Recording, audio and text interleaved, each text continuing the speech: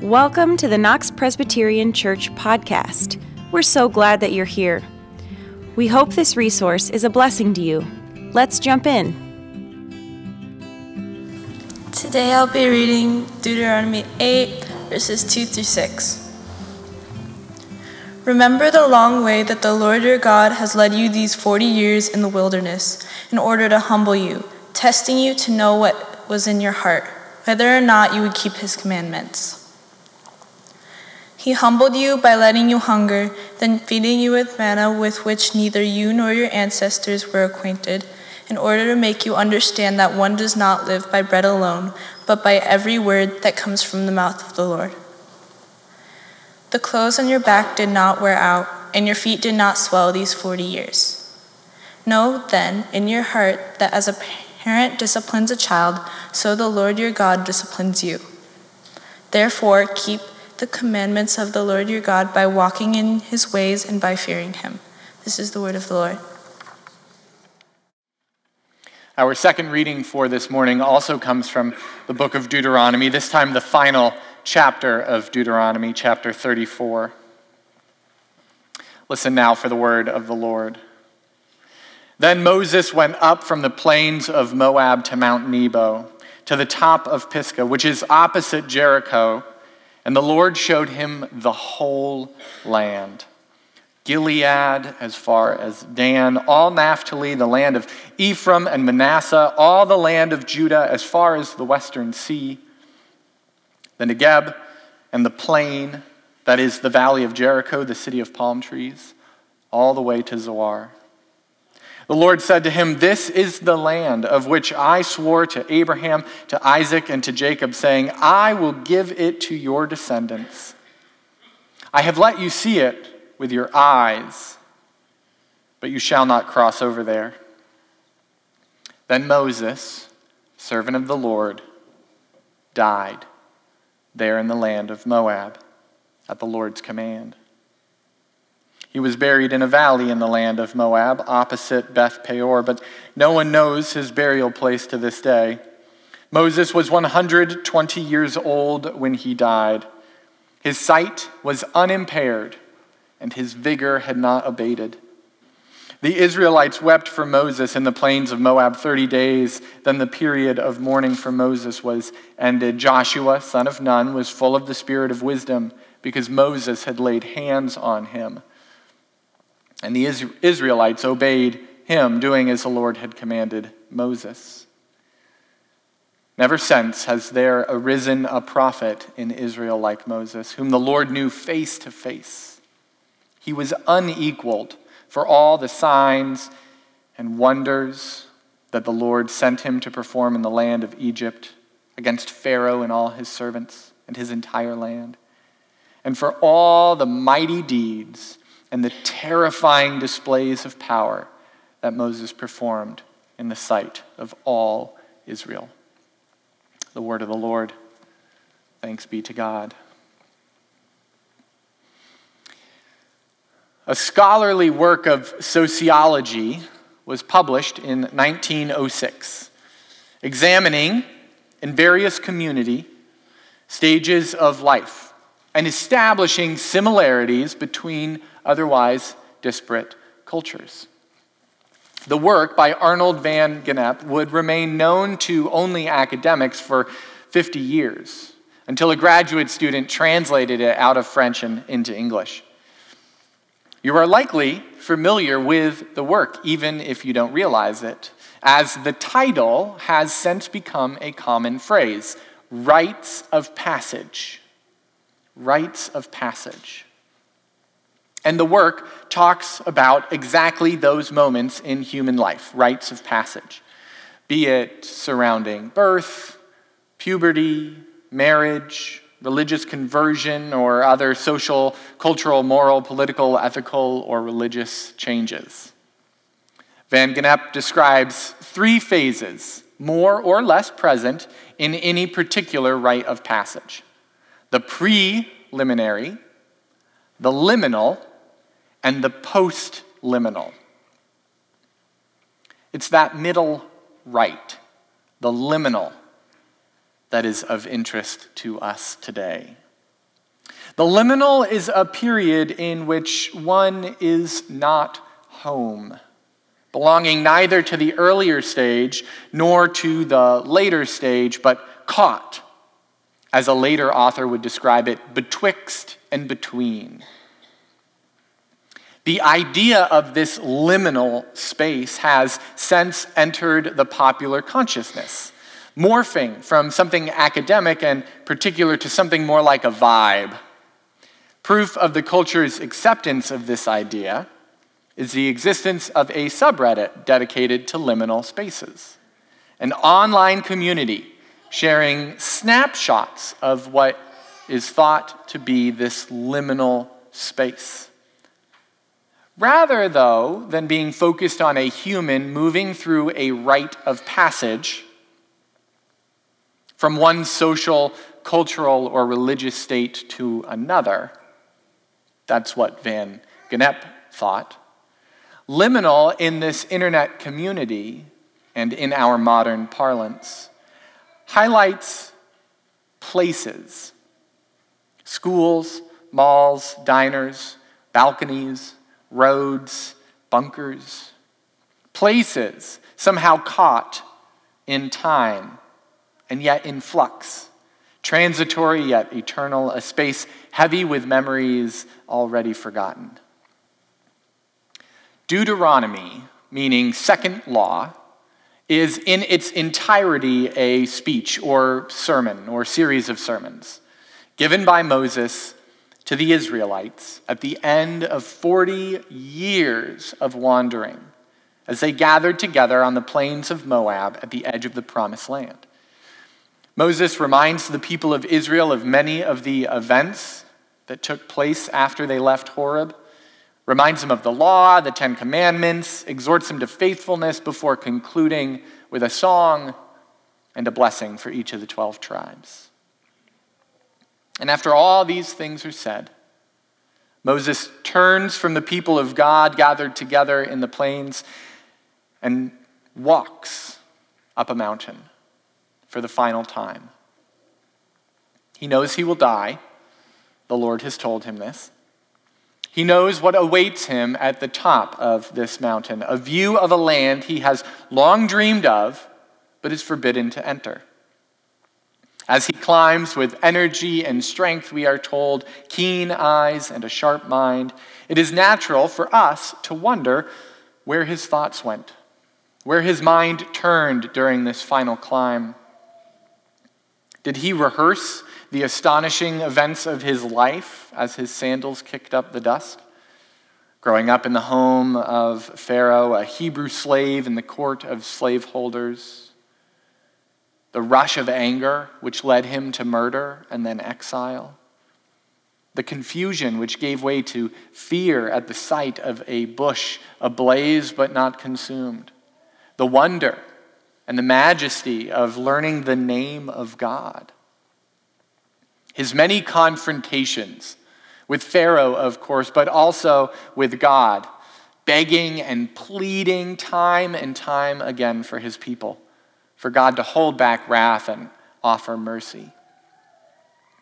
Or is he reminded of the other mountain he climbs, Mount Sinai? As his muscles ache, does he remember how time and time again, up and down, he climbed that mountain, carrying messages from God to the people, spending 40 days at the top, only to discover to his shame and horror the failures of his people in the travesty of the golden calf. As he steps over rocks and through dry streams, does his mind wander to the long journey, 40 years, to the edge of the Promised Land? The beauty of that newly constructed tabernacle contrasting with the oft ugliness of the people of God, grumbling every step of the way? Or is he reminded of what caused this moment? The reason he climbs Mount Nebo at 120 years old. The reason that despite Israel reaching the Promised Land 40 years ago, only 12 have since entered that land. 12 men sent to scout the land on the instruction of the Lord. Does Moses regret who was chosen? Has he made peace with their names? 12 men who go into the land promised from the days of Abraham, the land which flowed with milk, meaning good for herding, and honey, meaning good for crops. The land Israel has set its face to since the escape from Egypt. For 40 days, those 12 representative leaders scouted the land, and in their return, they shared tales of the goodness of the land, yes, but also fear of the powerful tribes which occupied it. Does Moses, as he draws near to the rise of the mountainside, still hear the cry of the people upon hearing the news of these spies, that we would have died in the land of Egypt? Would it not be better for us to go back? Let's choose a captain and return. The shamefulness of those words, the unbelief, the heartbreak of discovering the people still did not know this God who Israel knows, did not trust this God who Moses trusts, did not love this God who Moses loves. Do the words of the Lord from that day 40 years past sound in his ears? The punishment for Israel: I will do to you the very things I heard you say. Your dead bodies shall fall in this wilderness, and all of your number, 20 years and older, who complained against me, not one of you shall come into this land which I swore to settle you, except Joshua and Caleb. Does he hear the words of God to him directly? You also shall not enter here. Does Moses feel the sting as his lungs labor with the effort? As he comes to the final yards, the steep rise to the top, turning around from where he came from, he sees it, the promised land. Gilead as far as Dan, all Naphtali, the land of Ephraim and Manasseh, all the land of Judah, as far as the western sea, the Negeb, and the plain as far as Zoar. And he hears, for the final time, the voice of God. This is the land of which I swore to Abraham and to Isaac and to Jacob. And there he dies. Hundreds of years since Abraham was first called out of Haran. More than a century since Israel became slaves in Egypt. 120 years of Moses' own life. A generation lost to the wilderness. And there he was. Look, but do not touch. Witness the promise you yourself will not receive.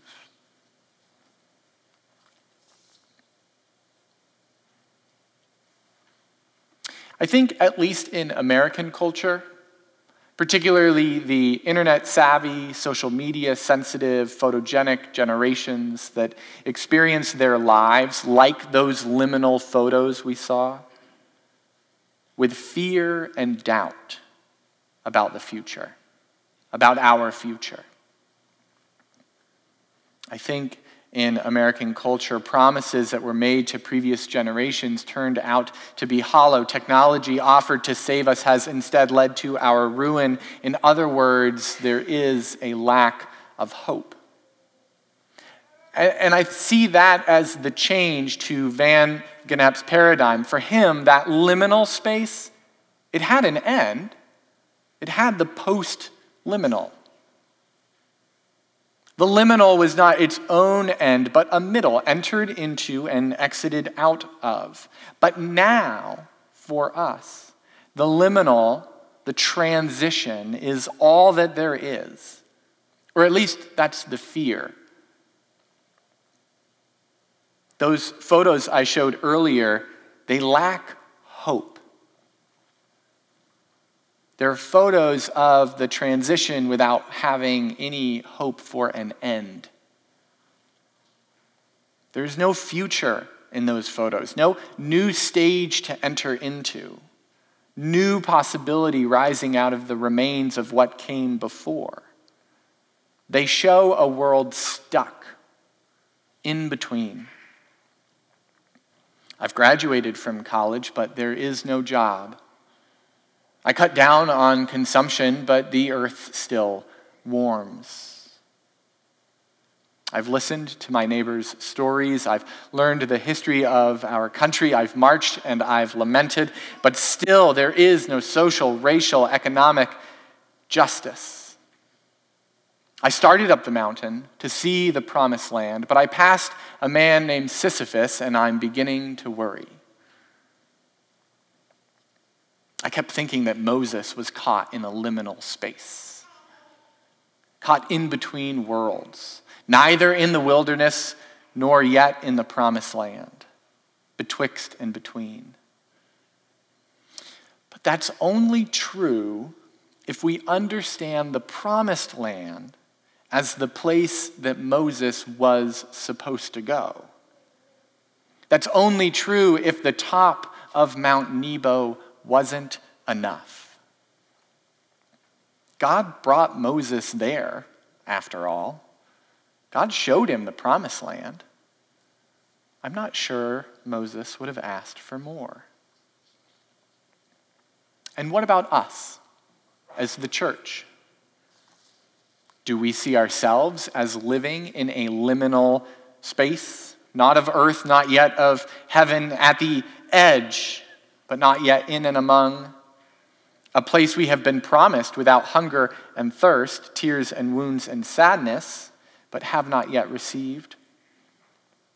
Maybe we have resigned ourselves to wait for a future promised land. Maybe we call that heaven. I feel that tug in my heart to live faithfully, sure, but without hope for any goodness until a mighty work of God restores and renews all things. But wasn't that the cross? Wasn't the cross the mighty work of God? The resurrection of Christ from the dead? Do we now demand more? Must we too enter the promised land to be satisfied when even Moses only caught sight? No, dear brothers, our lives are not liminal on the threshold. No, dear sisters, we are not stuck on the edge, neither here nor there, without hope. We do not have to wait to enter that eternal promised land in order to leave the liminal. And we know this because just like God brought Moses to Mount Nebo, and that was enough, God is at work in our midst. In the Lord's Supper, as we eat and drink the body and blood of Christ by the power of the Holy Spirit who lifts us to heaven to unify us to Christ. God is at work in our midst here in the church when the hungry are fed, when the naked are clothed, when the word is read and heard and proclaimed. By God's grace, God is in our midst, even in us. When as new creation, filled with the Holy Spirit, we die to sin and live for Christ in obedience and humility, shining the light who is Christ to the world. God is not just far off, waiting for us to come home. God is already, right now, in us and with us and through us, making all things new.